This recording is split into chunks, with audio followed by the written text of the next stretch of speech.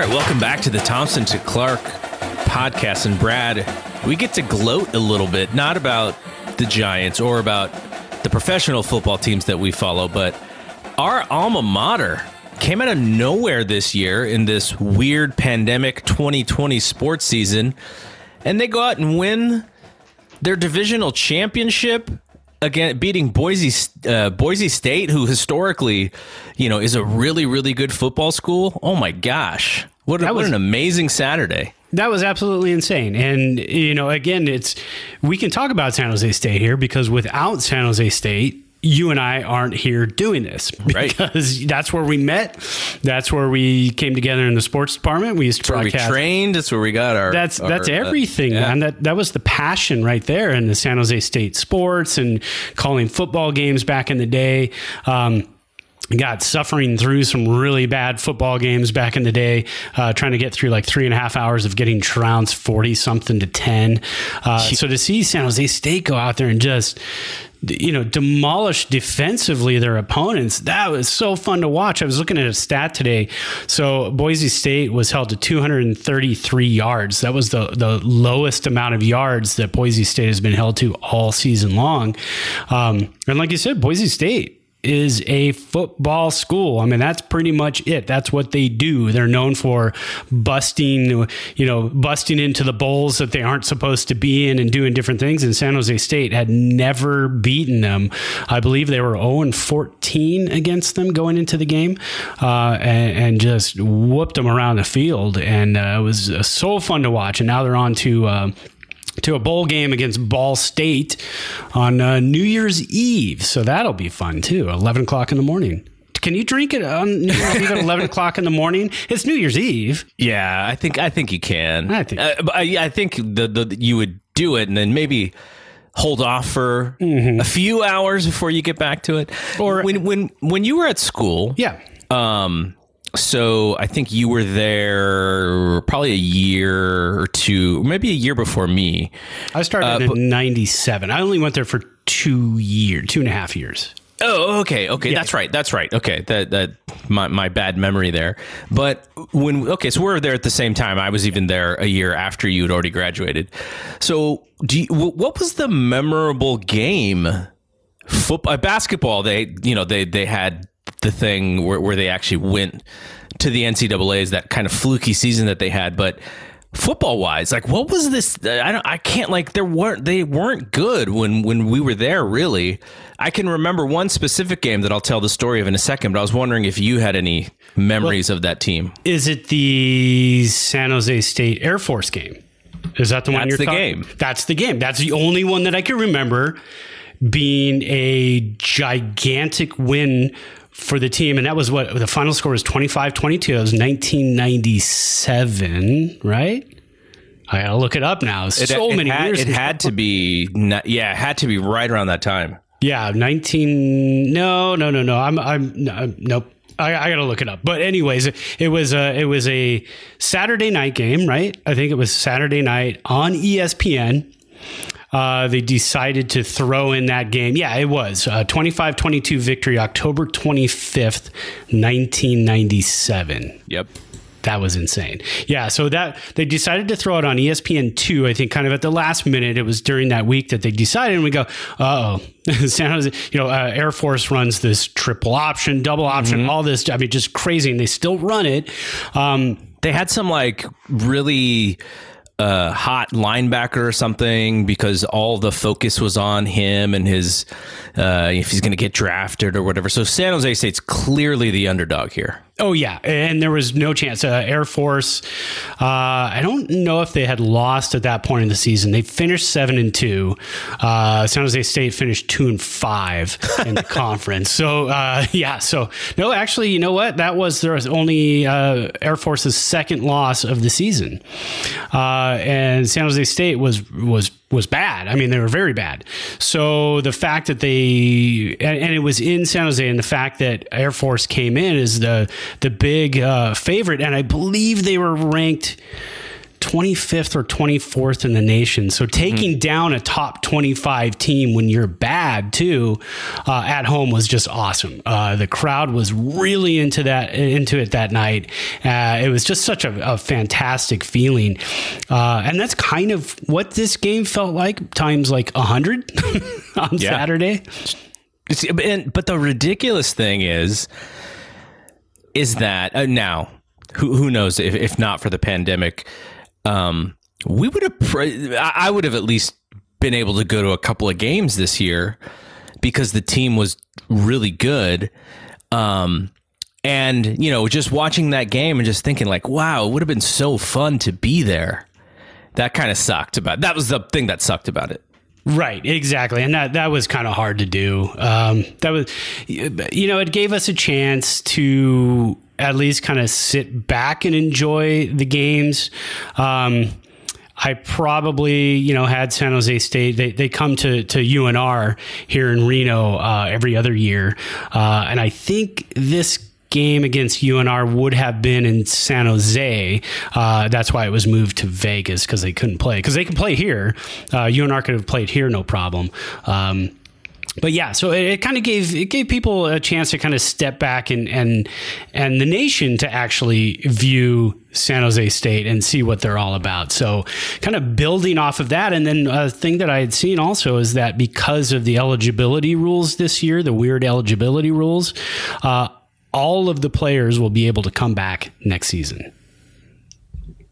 Wow. So they'll be able to just bring everyone back and run it again. That'll be cool. Exactly. Yeah. So that'll be really nice. All right. So my memory of that game that you're talking about. Oh, yeah. ESPN comes because the game's on ESPN2.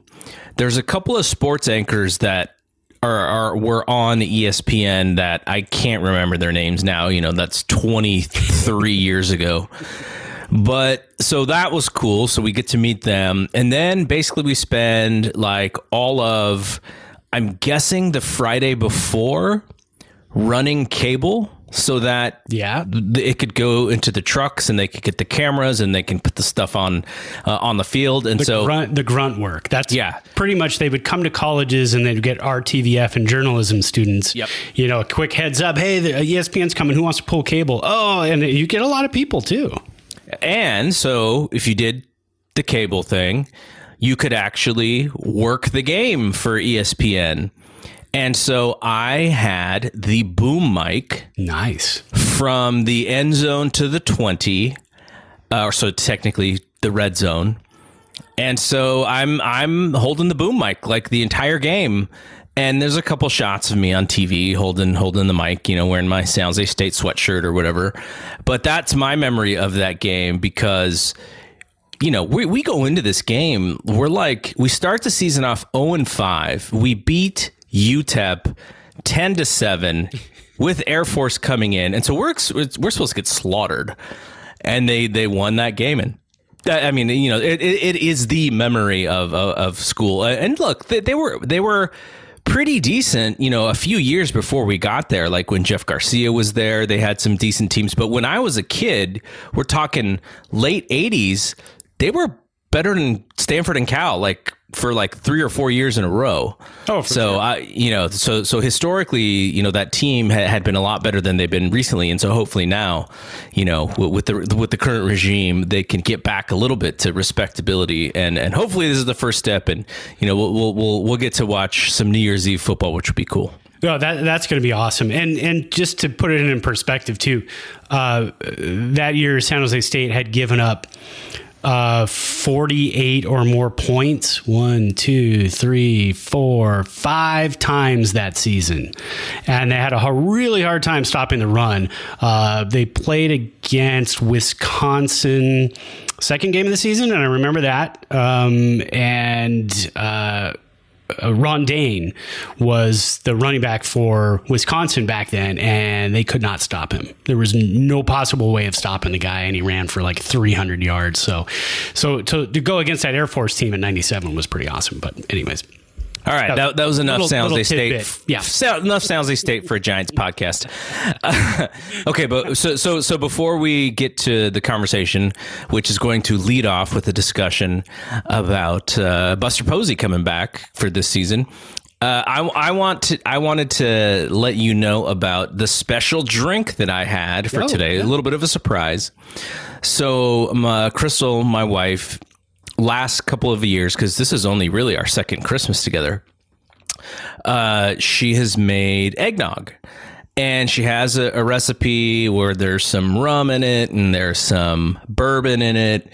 And so I told her, because we had some over the week, and I was like, okay, we got to save some for my podcast, because I got to tell Brad about this boozy eggnog that we're having. So that's what I'm having right now. It's so delicious, but it's pretty heady, man. Like, there's a lot of stuff in here. It sounds like a special eggnog. So what do you got in there? I mean, I don't know what her recipe is, but I know that she said, so usually I think it's rum, but she had also added some bourbon. And then I threw some cinnamon and some nutmeg on the top. But, this isn't an eggnog where you can just like chug it, because you'll be feeling it big time. We have this stuff here locally in the Reno area, Frankovich, and it's a local farm or distillery of some sort, and they make this eggnog every year. It's very liquidy. It's not thick, and I think it's so liquidy because it is packed with bourbon and rum and all kinds of other good stuff, and it drinks like water. But then if you have 2 glasses of this stuff, you're under the table, man. It's, like you said, it is heated. It is very warm. Yeah, no, it's great. So you and I were kind of joking about as we're recording this, it's still very early. So what are you thinking? Well, let's not tell people how early it is. Let's just pretend like it's 9:00 at night. I went for the Scotch. My brother-in-law, he sent me a special bottle of Scotch, one of my favorites. I haven't bought this bottle in like 10 years, but he knows it's one of my favorites. So for Christmas last week, he went ahead and sent a bottle. He said, hey, what time are you home tomorrow? And I said, well, I'm working from home. I'm home all the time. And he goes, okay, between 1 o'clock and 3 o'clock, you're going to get a Christmas present delivered from Total Wine. So look for the truck. Woo. Hey, all right, man. I love those Christmas presents. So fantastic. So the guy pulls up, and I grab the bag, and I pop it open, and it's a bottle of Highland Park 12-year-old Viking Honor Scotch. Highland Park is a little bit on the smokier side of the peats, which is what I really, really like. And it's kind of got that fruit cake smell to it, a little bit of pear, and it goes down super easy. One of my favorite scotches. I don't drink scotch. I usually get like 1 bottle of scotch around this time of year, and it would last me about a whole year. And then I still actually have 1 swig left from a bottle I bought, probably like 11, 12 months ago. So this one will last me a year, although I've already nipped into it quite a bit. So it's 2020 still, so it may go a little bit faster than usual. All right. So let's talk about Buster Posey. We talked on the last show about not knowing, or I think we expected him to be back, but there was no word yet. And so we were just kind of wondering, like, okay, we think he's going to be back, but is he back? And of course, what usually happens is the big story comes out the day after our podcast comes out. So there was a nice story that he's ready to go. He watched the season last year. He said he was dialed into every game. Obviously, he has a pretty busy life with 2 young twins, so he wasn't able to watch every single pitch, but he was there. He was on it. He said Kruk and Kipe were the best thing to keep him going. So he's back, and that says a lot, because depending on how you look at things, if you're looking at WAR, if Buster technically, well, let's say he was at a 1.5 WAR for the season, the Giants probably make the playoffs. Yeah, and speaking of that, I had actually wrote those numbers down, because you looked at his WAR, His worst season in the majors was 1.8. And the Giants' complete catching arsenal, if you want to call it that, last year, their WAR was 0.1. Yeah, I was actually worried it was going to be negative. No, it was very close, but it was 0.1. And maybe because, Heineman and Trump got a hold of a couple there in some late games that kind of pumped it up a little bit. But you look at that, and then Buster Posey in 7 of his years has been over 4. Yep. And the spring he was having last year. Remember how excited we got in spring training? We're like, look at Buster Posey mashing the ball. Spring training last year, he only had 22 at bats, but he was 10 for 22. He hit 455 with 1 home run. He had 1.206 OPS in spring with 4 extra base hits. And that's, the new coaching staff, the new hitting staff. That was the first time he got to work with those guys. And then, he had nothing but great things to say about them. He had said in the interview too that I'll do anything. I'll do whatever it takes to help the team win. And that's in the new theory that the Giants have and the new training that the Giants catchers have of framing pitches. He said, I'll take to that too. I have no problem. If it helps us win, I don't have an ego. I put it aside. We just do what we have to do to win. I mean, he's the team leader, and the Giants just missing the playoffs last year, having their team leader then for sure they would have been in the playoffs, and that's how big of a stature of a guy he is for the San Francisco Giants, and it's so nice to have him back next year. So if you look at his contract now, some of this. I'm actually not 100% sure how this is going to work for 2021, depending on how many games they play and what the contracts are going to look like. But in a full season, he's got $21 million on the books for 2021. But then the Giants can buy him out in 2022, and then he's off. He's completely off the books. He has mentioned that he doesn't really see, he really would love to finish out his career playing for only one team. Doesn't happen very often. And so it makes you wonder what kind of situation they are looking at with him post 2021. I'm sure a lot of it will have to do with the season that he has. If he is back to what you expect him to be back to, then maybe they figure out an extension or something.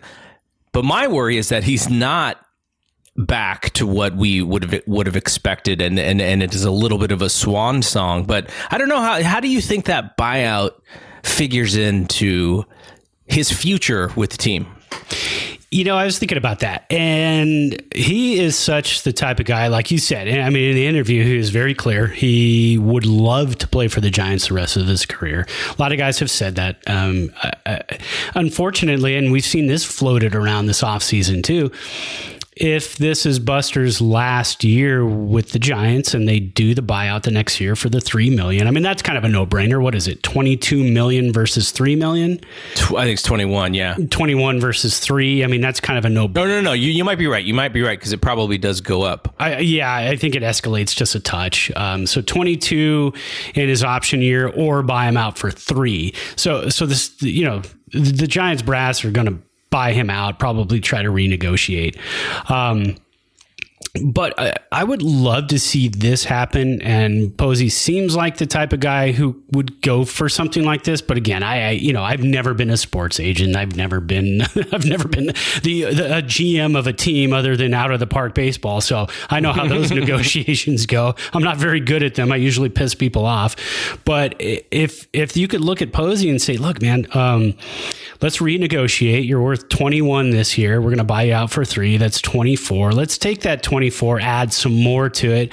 Sign him to I don't know, 9, 10 a year for the next 3 years, $30 million. He'll get more than he was going to get, but he'll get it broken out over 3 years. Does he do something like that?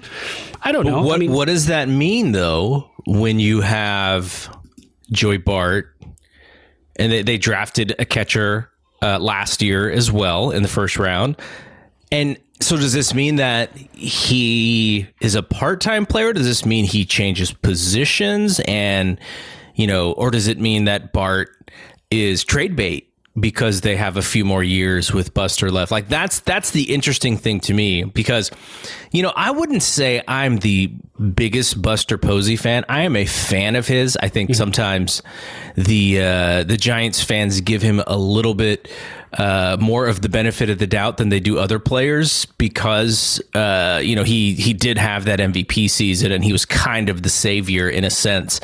But at the same time, I love the fact that he's on the team. Like there's stability there. There's leadership there. He's a good person, at least the public version of Buster Posey that we get to see. And so I just like the fact that he's on the team. Now, at the same time, when you look at output, when you look at his value as a catcher, as a defensive catcher, was so good that you could actually say, okay, even if his offensive numbers are down, where we really get the value is in the way he calls the game and in his defense. You take him out of that spot and you put him at a, let's say, first base position. And now those offensive numbers look a lot worse. And that's kind of what I'm worried about.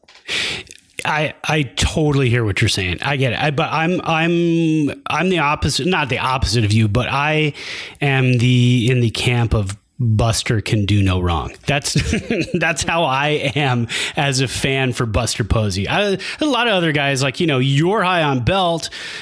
Guy drives me crazy sometimes. and that's just the way that is. But for Buster Posey, he can strike out with the bases loaded. And I'm like, yeah, he'll get him next time. Don't worry about it. I won't analyze that. Yeah.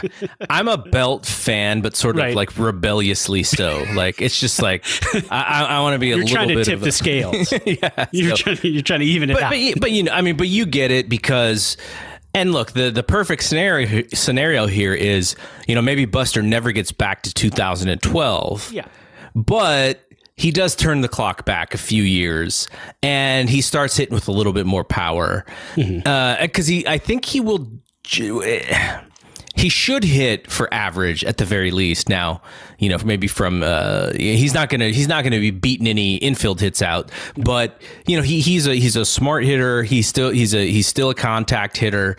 I just without the power, he's not, I just don't know what he is offensively if he cannot, hit for a little bit of power at least. But so at the catcher position, would you take it though if he could hit let's say he gets 120 games behind the plate, maybe 125. If he goes 295 and he's going to DH in the American League ballparks. And then I'll bring up the DH again in a second. But let's say he goes 295, 20 home runs, 80 ribs. Would you take that? Oh yeah. Okay. And that's what I'm hoping for. I don't even put that as that would be a lights out comeback season for him. I would put that actually higher. A lights out comeback season for him. I would say like 315, 320 maybe, 25 home runs, 100 RBIs. I think that would be a lights out comeback season. I see 295, 2080 as very, very possible for him next year. We as of right now, I think we kind of know the DH isn't going to be there next year in the National League. Mm-hmm. But again, give him a 3-year deal at this point, rework the deal, knowing that, the DH is going to be back in the National League, right? At some point. I think it's going to be sooner rather than later. I think they're going to negotiate on it this year, and I think it's going to be back in 2022. So if you've got Posey around for that, yes, it takes him out of the defensive mindset, but you got to look at Joey Bart is 24 years old. That was Buster Posey's rookie season, right? 24 years old. Or was he 23? It was right in there, 23, 24. Patrick Bailey, the other catcher that they drafted a few years back, only played rookie ball. Again, didn't have a minor league season last year. He's only 21, so he's still a little ways off. Belt's contract is going to be up. Does Bart go to first base? We don't know. I don't know if he can play first base. We haven't seen that. We haven't talked about that. That hasn't been brought up. Does Buster go to first? And then at that point, they have a different first baseman. Vossler is a first baseman. So can he switch over to first base? Buster and Bart start platooning behind the plate. How's that all going to play out? I think the intangibles that Buster Posey has is you've got to keep this guy around for a couple of more years, especially with a lot of young pitching coming up through the ranks. The Giants are looking at, Hagel. I don't even know how to pronounce his name quite yet, but just call him Tall Sean. Tall Sean, a guy is huge. What is he? 6'11"? Yeah, 6'11". Jeez. So you got a lot of these guys coming up. He's still got Tyler Beatty to work with coming off the Tommy John. Tristan Beck is going to be up at some point. So you got all these guys that you're looking at, and Joey Bart, we saw the struggles he had last year. So this is really that year. I mean, I'd love to see Buster Posey go past this year. His contract is not going to allow that to happen in the way it's set out right now. But again, if they can just kind of rework it and make it a 3-year deal, you get him to about the 36-year age. And I think you're golden. I think then at that point he retires. He's done. He's helped a new pitching staff come in. He's gotten his at-bats. He's been the clubhouse presence. He's, at that point he's the veteran on the club. And I think he's done his job and he can ride off into the sunset. I'm not ready to see him go after this season. So that's why I'm making up this scenario that I like, that works for me. I wonder if he wants to manage at some point. He seems like too much of a family man. Mm-hmm. I think when he's done with the game, I think he's going to be more of the Will Clark type. Like to be around the ballpark. Special assistant guy. Absolutely. Loves to be around the ballpark. Loves to hang out. See the guys, watch him take a little BP, and then be able to be free to be with his family, which I totally understand that. Awesome. That's how I want to be, Look, Buster can afford it, right?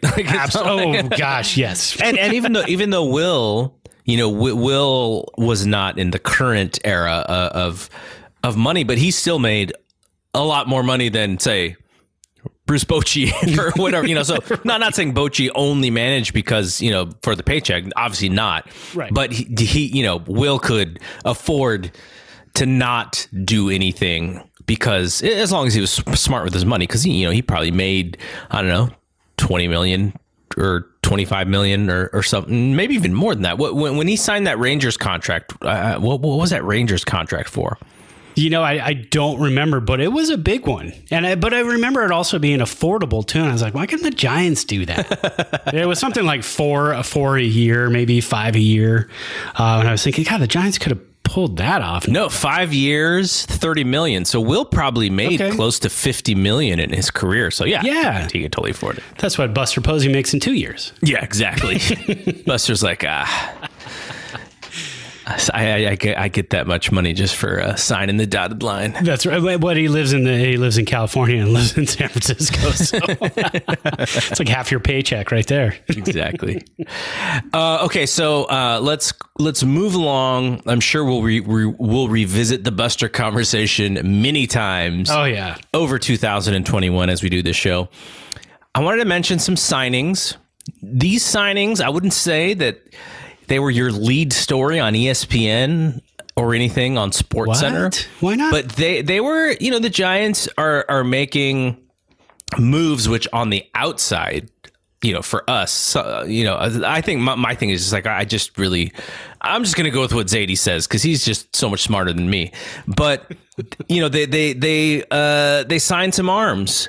They signed one that we missed last week was Is it Weisler or Whistler? I believe it's Whistler. And the only reason I think it's Whistler is because Baggerly made a Whistler's mother's joke when he wrote the article about him. So that's how I think it's Matt Whistler.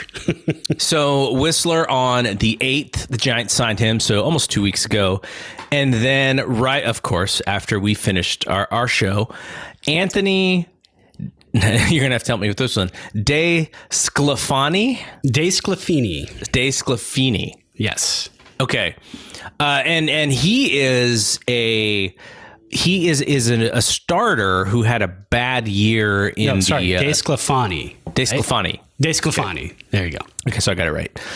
He had a bad year in this crazy season, but the previous year was pretty good and had, you know, I think the comparison that I saw made was like, okay, whose line is this, Trevor Bauer or De Sclafani? And it was like, they're like the same. So, you know, not saying he's going to be Trevor Bauer, right? But you know, he strikes guys out when he's on. You know, and that's what they look for. They look at everyone. That's what everyone looks for. Guys, you know, pitchers who can miss bats. And then today, they just signed somebody, John Brebbia. Is that how you pronounce it? Yeah, I'll go with that. Let's go with Brebbia. So Brebbia. The interesting thing about Brebbia is 1 year deal, but he's probably going to miss about half of the season because he's coming back from Tommy John. But a reliever who in 2019 had a 10.8 per 9 strikeouts per inning ratio. And look, it sort of fits the mold with the rest of these guys that everyone's going after, right? Big arm, can they miss bats? And these signings, I think, are probably a little bit under the radar, but because of what we talked about on the last several shows, which is the Giants have created this this coaching staff from the pitching side where they're able to grab guys and just improve them or get them back to what they were. At least that's the reputation. And so you got 3 guys here who I'm sure the staff is the coaching staff is just you know, putting their hands together and warming up, going like, all right, we got some clay here that we're going to mold.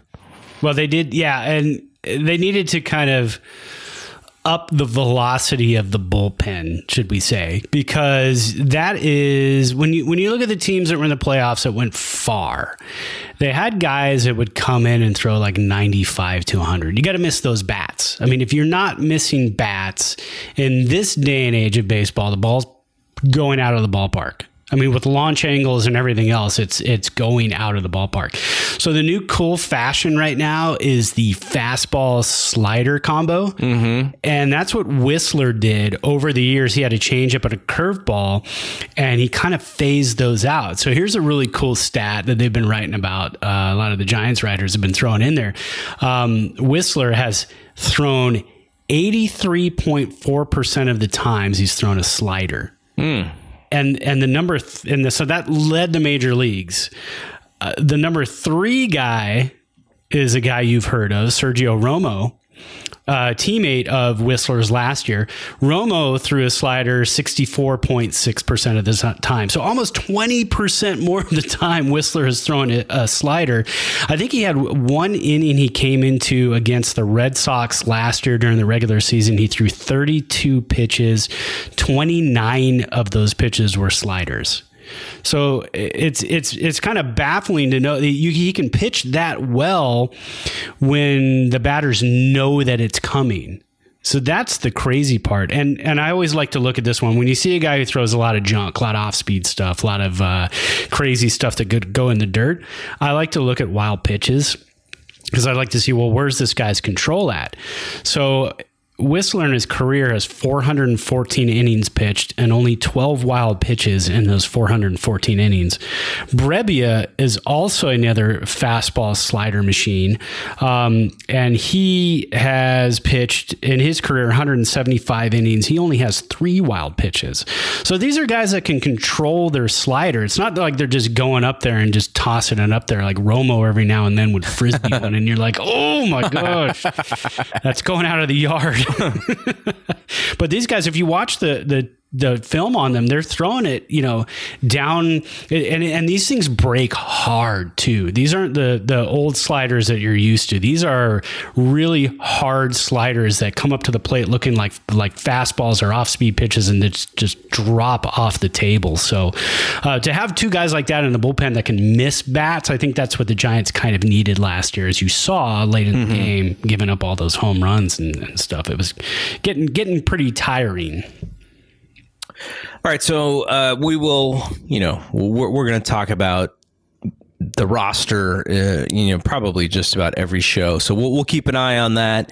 But interesting, just, there's the Giants have a type, Well, if they were a team that was, dating, they definitely have a type.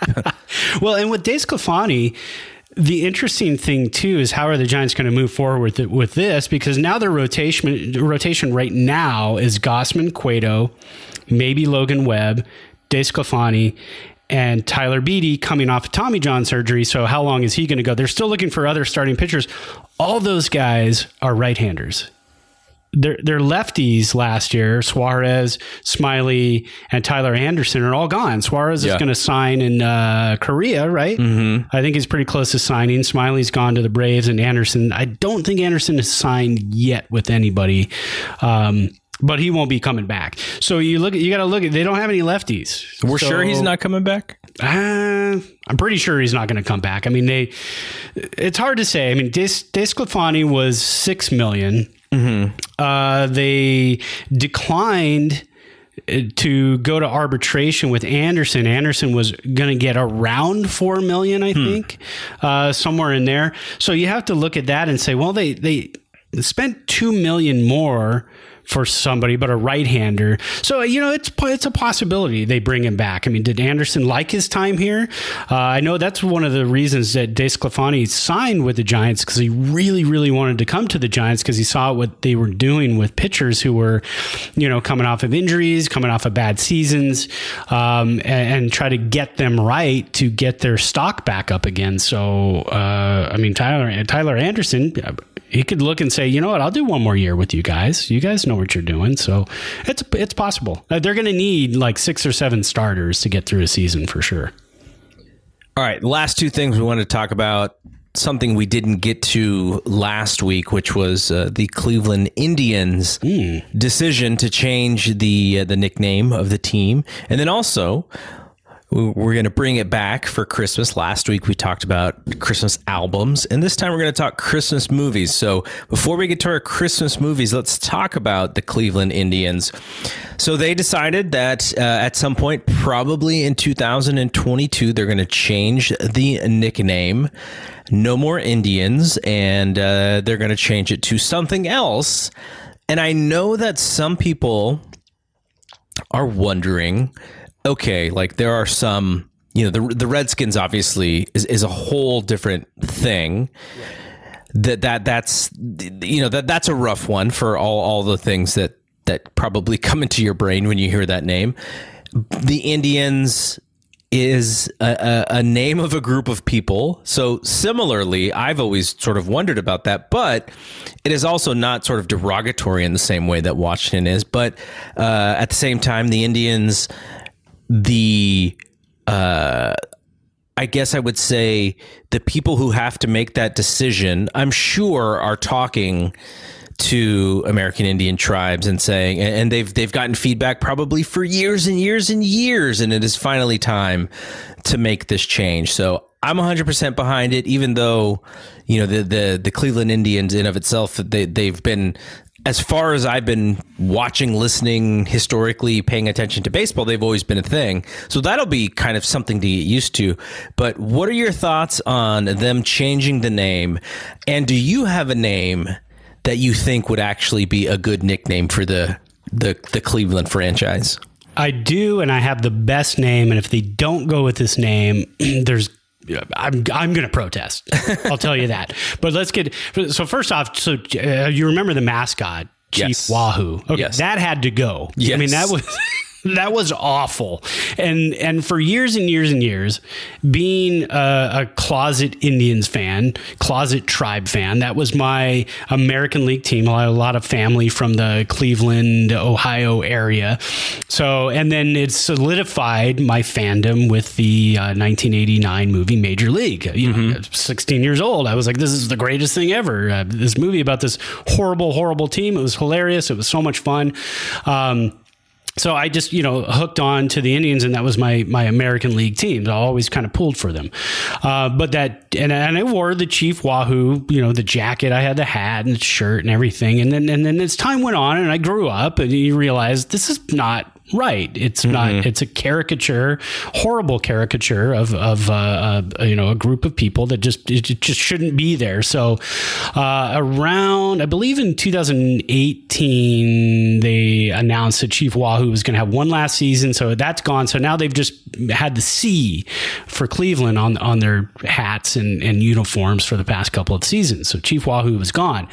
Changing the name Indians, I think it was kind of more than anything, it probably harkened back to Chief Wahoo, and I think they wanted to get even further and clearer away from that. And I have no problem with it. I think that's good. That's if anybody's offended by it, by that logo, by that name, it doesn't offend me because I am not a Native American, but I totally respect and completely agree with if even one person is offended by it, it probably shouldn't be there, and for good reason. Right. Now, that being said, they need a new name. Everybody's kind of leaning towards the Cleveland Spiders. The Cleveland Spiders was a National League team from 1889 to 1899. And so everybody kind of wants that throwback to the original Cleveland team. So I think that's probably where they're going to go. But they really need to adopt the name the Cleveland Wild Things. If they don't go with that, they're missing a gigantic marketing opportunity, and it's going to pass them. I'm going to be very upset because they've already got the logo, right? The screaming baseball. They need to get that. I don't know who owns that. That's was that Paramount Pictures, I think. Yeah. So they need to get a hold of Paramount Pictures and say, what do you want for it? We'll buy that screaming baseball with the Mohawk logo. We will be the Cleveland Wild Things. Let's go forward. I mean, maybe Charlie Sheen kind of ruined that for everybody when he went off on his Tiger Blood tangent. But either way, I would love to see the Cleveland Wild Things. Yeah, I do wonder if the reason why, one of the executives is like, we're not going to do this is because Charlie Sheen is kind of a joke now. I do wonder if he kind of ruined it, right? Because I think he did. Because you can't call it the Cleveland Roger Dorns. I mean, that's not gonna work, right? I mean, that you can't go with that. So, the Cleveland White Walls, right? Remember that joke at the beginning of the movie, the White Walls? You can call them the Willie Mays Hayes. Yeah. And so you mentioned the Spiders. It seems like that's what like the city, the fans of the Indians. The current Indian team, they're kind of leaning that way, because of the history, like you said. There's this whole thing about the Rock and Roll Hall of Fame. How do you possibly include that in there? I don't think any of that stuff really works. Yeah. There's the Negro League team, the Buckeyes, right? I think that's cool, but I don't. And obviously, you have the Ohio State, but I don't know if you do anything that reminds you of a segregated baseball league. And I think that's the negative for that, though it'd be a great ode to something that is, historical. But I don't know if they would do that. It's like, oh yeah, let's remind everybody that we had segregated baseball by naming it after the Negro League team. Exactly. And I don't think you can go from being the Indians to being the Buckeyes. I don't think you're taking a step forward at that point. Yeah. I mean, you are taking a step backwards by calling them the Spiders, but the Spiders are a very, that's just a a name, an animal nickname for a team. I mean, we see that everywhere. That's everywhere. So that's okay that you can do that. But again, got to go with the Wild Things, man, because without that movie, I don't know if the Indians have even that many fans. You know what I mean? Like without that movie, I don't know if people, would adopt them so much as the lovable losers. I think at that point without that movie, they would just be the losers. I mean, that movie really helped kind of propel the city of Cleveland and their baseball lore. So I'd love to see that. I don't think they're going to do it, but I think that would be awesome. All right, so let's get to the nitty gritty here with the end of this show. We're going to Christmas. As of this recording, Christmas is just 4 days away. And let's talk about Christmas movies. Now, you are, as we saw in the last episode, or as we heard, you are a gigantic Christmas music fan. Yes. Are you as big of a Christmas movies fan? I am. I love the Christmas specials. There are a certain number of movies that I like. You can't go wrong with also just throwing on the really bad Lifetime Christmas movies. Those are fantastic, especially like we talked about before. You got to throw Mario Lopez into one, that Feliz Navidad. My wife and I watched that, laughed through the whole thing. It's not supposed to be funny. He's in a movie right now playing Colonel Sanders. Is that true? Yes, we watched that yesterday morning. It's a 15-minute commercial basically for Kentucky Fried Chicken. And he plays the young Harlan Sanders, who has a crush on this gal who lives in a big mansion, and he's the cook there. And if you get a chance to watch it, it's only 15 minutes long. Oh my it's God. Absolutely hilarious. It's got there's a murder plot in it. There's all kinds of fantastic things. We cracked up. It was pretty funny. 15 minutes. They put a little gray in his hair too, to make him look like the older, like he's heading his way to turn into Colonel Sanders. Mm-hmm. So it's like a prequel. I don't know. Wow. I can't believe I admitted that I just watched that, but my wife really wanted to see it. I'll leave it at that. So anyways, kicking off the Christmas movies, I went with 3 and I have my wild card, and then we threw in like a Christmas special. So we'll blast through this. So number 3 on my list is A Christmas Carol. Absolute classic. I chose the 1951 version, not the original 1938. So I went with the 51 version. Alastair Sim and Michael Hordern are stars in that one.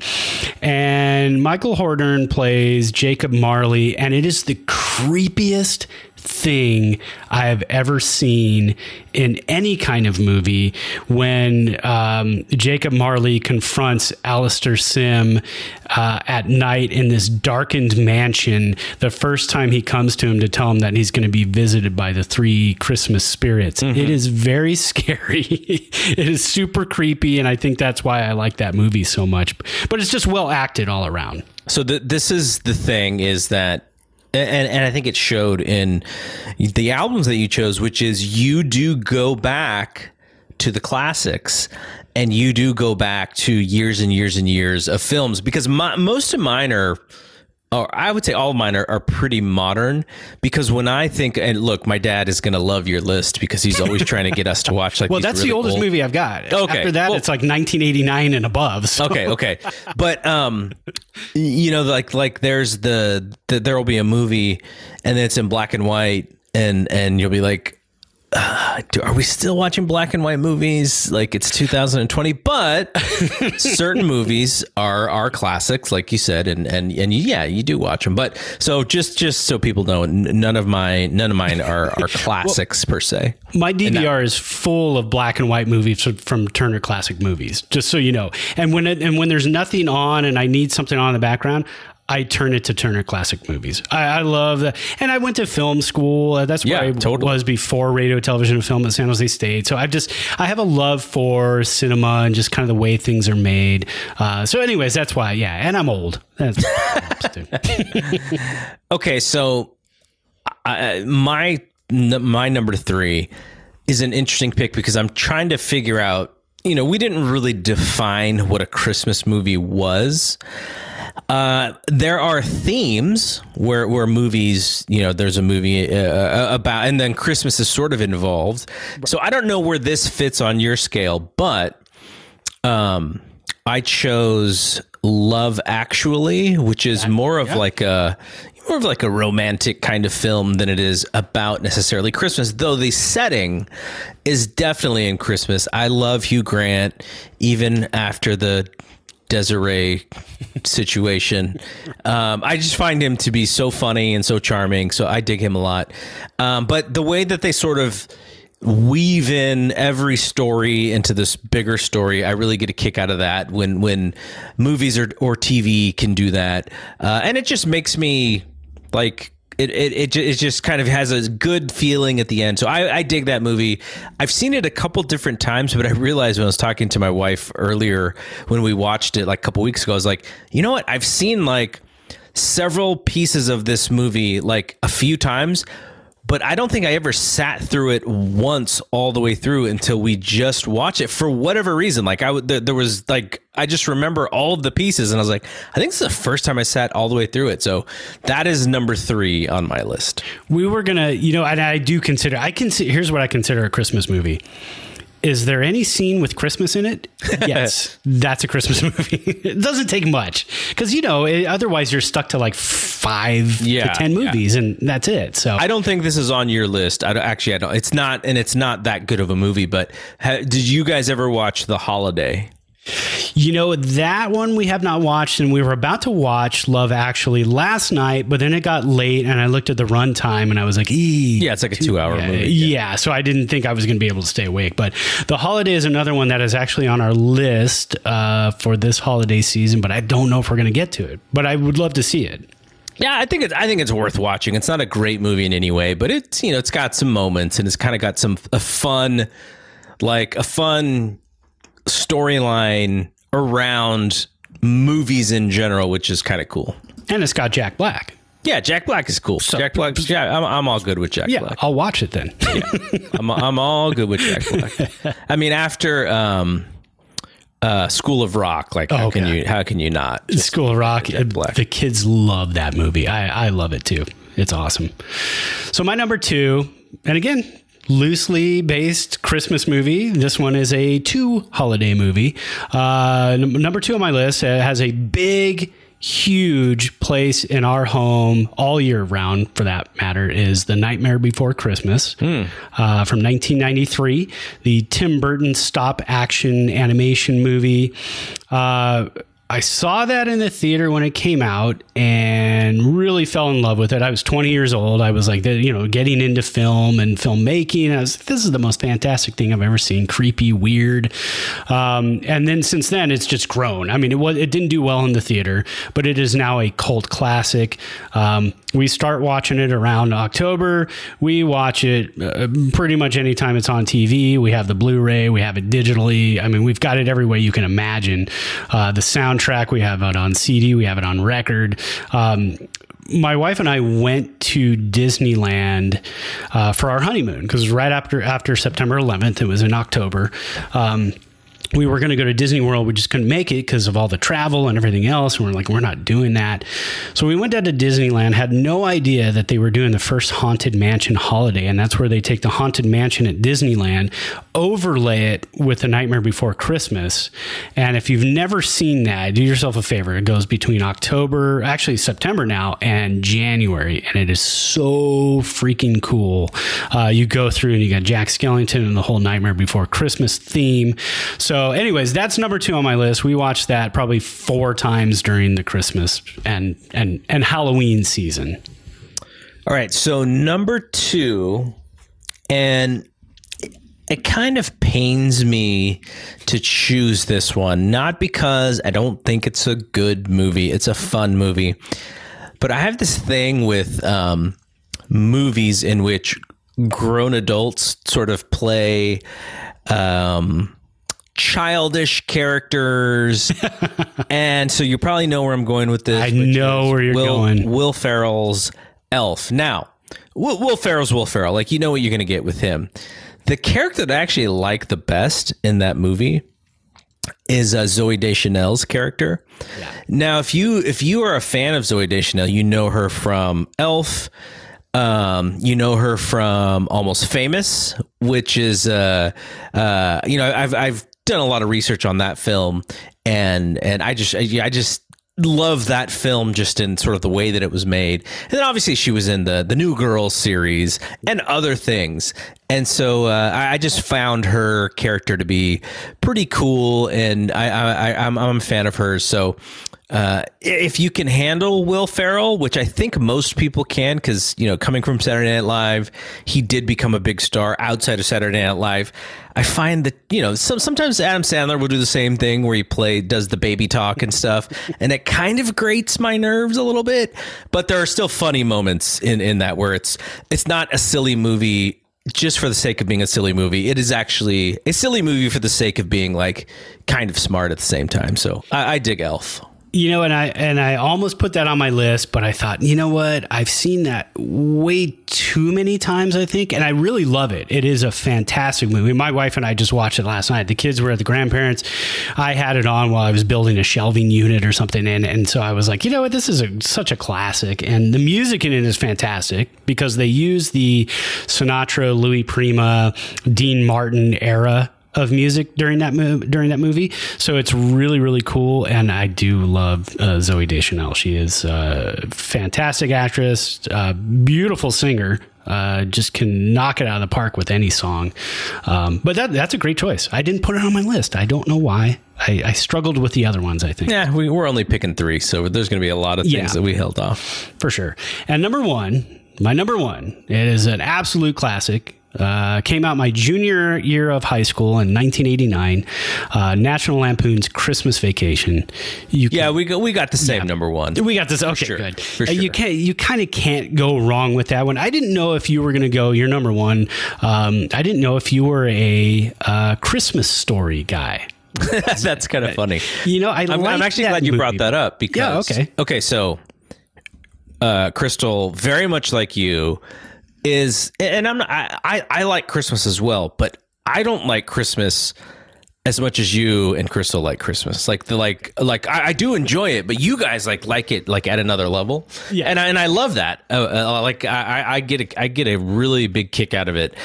And so her thing is, she has to watch these same movies every year around Christmas time. To get in the spirit. And so one movie that I've never watched that I just realized last week that I never watched was Scrooged, and we're going to try and watch that pretty soon. That's a great one. So she has, like I said, she has this thing where she's got to watch all the same movies. So, we're renting, because some of them are on Netflix, some of them aren't. And so we're like renting these. And I'm just like, look, are you going to watch these every year? We might as well just buy them on my iTunes account, right? So that we just have them. So, that's what we're doing now. So we bought the last few movies. But you mentioned A Christmas Story, and that's one of the movies where when I was a kid, there were certain scenes that I was kind of maybe embarrassed about or uncomfortable with. So it kind of just.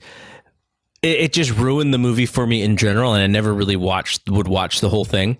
Yeah. But there was a live action, like sort of Broadway version of it that came out like 2 or 3 years ago. Maya Rudolph is in it. Matthew Broderick is in it. Didn't they put that on Channel 4 or something, like NBC or something? Yeah, like it was definitely up for TV, made for TV. And so when we bought it on iTunes. And so we watched it, and I'm going like, okay, this is not necessary in any single possible way, but it's sort of cute. It's like, if you like Broadway stuff, it's a musical. But I think what happened is they took Christmas Story to Broadway, and so then they created a version of it for Broadway, and then that's the version that they put on the Christmas special on television. So it's like I don't know if it's like I don't think it's the same actors, because there's actual. Maya Rudolph is in it, and I don't think she was in the Broadway version. So it's like I said, it's cute. It's completely unnecessary, but for that story, like it's totally fine. Yeah, and it's funny too because that one came out in the 80s, I think, and it harkens back to the 50s, but it just didn't. I don't connect with it as much as a lot of people do. But Christmas Vacation, it came out in 89. I was a junior in high school. That one I connect with because I was 16 years old. I was working at Toys R Us on Winchester Boulevard for my winter job on my winter break. And I remember one night that we found out, my buddy and I from high school, we found out we were about to get laid off because it was getting towards Christmas. And the day after Christmas, they were going to lay everybody off because we were the Christmas help. So we found out that night. We were really bummed, and we closed at like 11 o'clock. And working at Toys R Us back in the 80s, during Christmas was an absolute nightmare. There was no Amazon. There was no, I mean, it was the mall and it was Toys R Us and Kitty World and a couple of those other places, but that was it. So the place was packed 24/7. People were looking for the Batman toys because Batman, the movie, had come out that year. And so we were just working ourselves to death.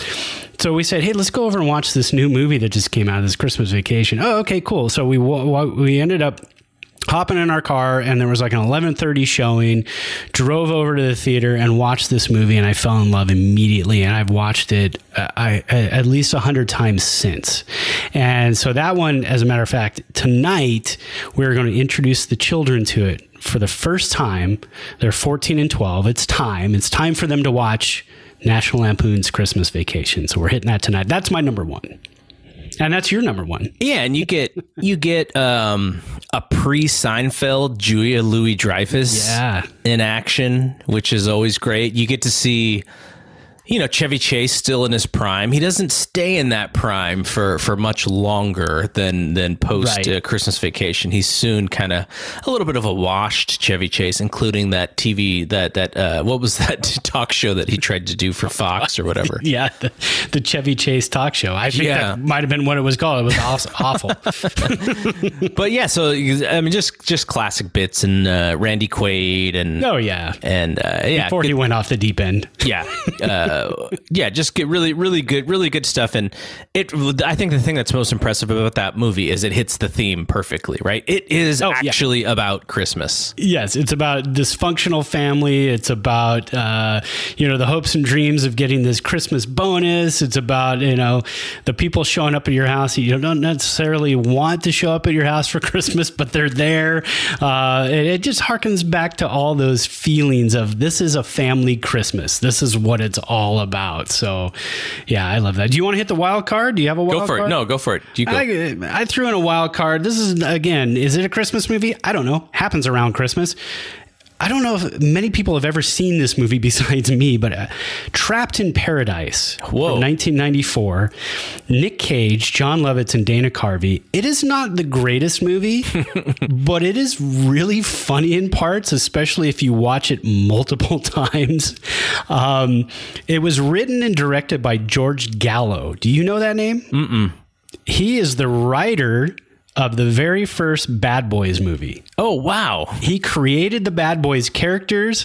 So from then on, all the Bad Boys movies, the characters and the story are credited to George Gallo. He was not a great director. He didn't direct many films. This was one of them. The other one that is notable that you might have recognized him directing was, remember the movie Double Take with Orlando Jones and Eddie Griffin? Oh, wow. Yeah, not many people remember that movie. Well, not many people will remember Orlando Jones. Exactly. That was his other big directed movie. But he wrote Bad Boys and the Midnight Run movie. I don't know if you remember that one. Mm-hmm. With Charles Grodin and Robert De Niro. Yeah, so he wrote that one as well. He's a great writer, writes wonderful characters, directed this movie, did a good job with it, but it just kind of takes you on this bank robbery story where these three brothers, Nick Cage, John Lovitz, Dana Carvey, rob a bank in this little town called Paradise, and they can't get out of it because of a snowstorm, so they have to kind of blend in. So it's a really, really funny movie. Again, especially if you watch it more than once, it's a really funny movie. But that's my wild card. I love watching that one every year. So my work did a poll on Christmas movies, and number one was Home Alone. Where do you sit with Home Alone? I don't sit with Home Alone. I'm kind of What year did way. that come out? 1990. 90. I took my friend Harveen, you know Harveen. Uh-huh. Harveen and I took two girls on a double date. I think we were at that point probably close to seniors in high school. We took out two girls on a double date. These two girls thought it was the absolute funniest movie they'd ever seen, and the funniest thing, and to the point where they were actually on the ground of the theater laughing because they thought it was so funny. Harveen and I did not find it that funny. Yeah. And then so I finally watched it with my family. This was the first time I had seen it since 1990. We watched it about 2 or 3 weeks ago. I still did not find it funny. Yeah. I tried really hard to find it funny, but I did not find it funny. Macaulay Culkin, he had a bit of a run there. Poor Joe Pesci. Yeah. But, I think you had to be a specific age at that time to think that movie was really good. Yeah. And we were probably, I may have been maybe the right age, but I still didn't really love it. And you were probably a little bit too old. It's like the same reason, like when I watched The Sandlot, like Major League and Bull Durham and 8 Men Out and Field of Dreams are my baseball movies. And people who are younger than me, The Sandlot is their baseball movie. Exactly. And when it comes to slapstick, you leave it to like Laurel and Hardy and the Three Stooges. I mean, they got that covered. They got slapstick. You don't need Macaulay Culkin doing it. And we'll end this here, but that just reminded me, we're going to have to give our like baseball movie countdown. Oh God, yes. Well, let's do that at the beginning of the year. Yeah. That'll be a good one. All right. So we're going to get out of here.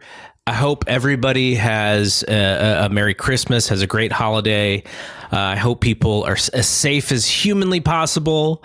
But like Brad said on a podcast a few weeks ago, his very wise wife was like, look, people are human. And, at the end of the day, we're all going to figure out how to get through this pandemic, but, we'll just be as disciplined as you can and be safe, take care of your family. And hopefully, 2021 will be a better year for us, though. We'll be back next Monday on the 28th to record. You'll probably hear it on the next day, on the Tuesday. But for myself and Brad, we will see you when we see you. Peace out. Peace.